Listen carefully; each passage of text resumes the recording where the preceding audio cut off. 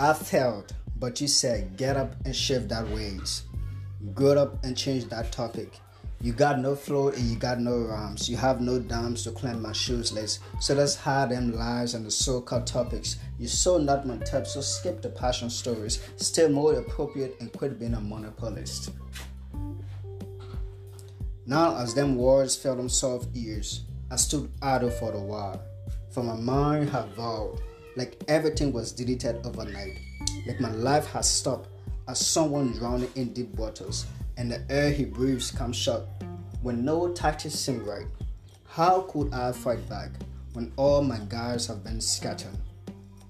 What if I said, I am not surprised that you play my lines, that I have vowed a straight path until you somehow dragged along and turned that which matters the most into your own sovereign run, that you started a war and rained enough hate even when I did no wrong. What if I tell you that I am caught deep with no hopes of finding love again, that I now rest bloody red without a fight, but hopes that seems great and a mind that looks black like the atmospheric world of the dead? What if I say I can't live a lie, that a quiet slush won't stop the rain, that I am a great man and grown men don't praise those graves, for it's not a source of happiness but rather a confined rest place?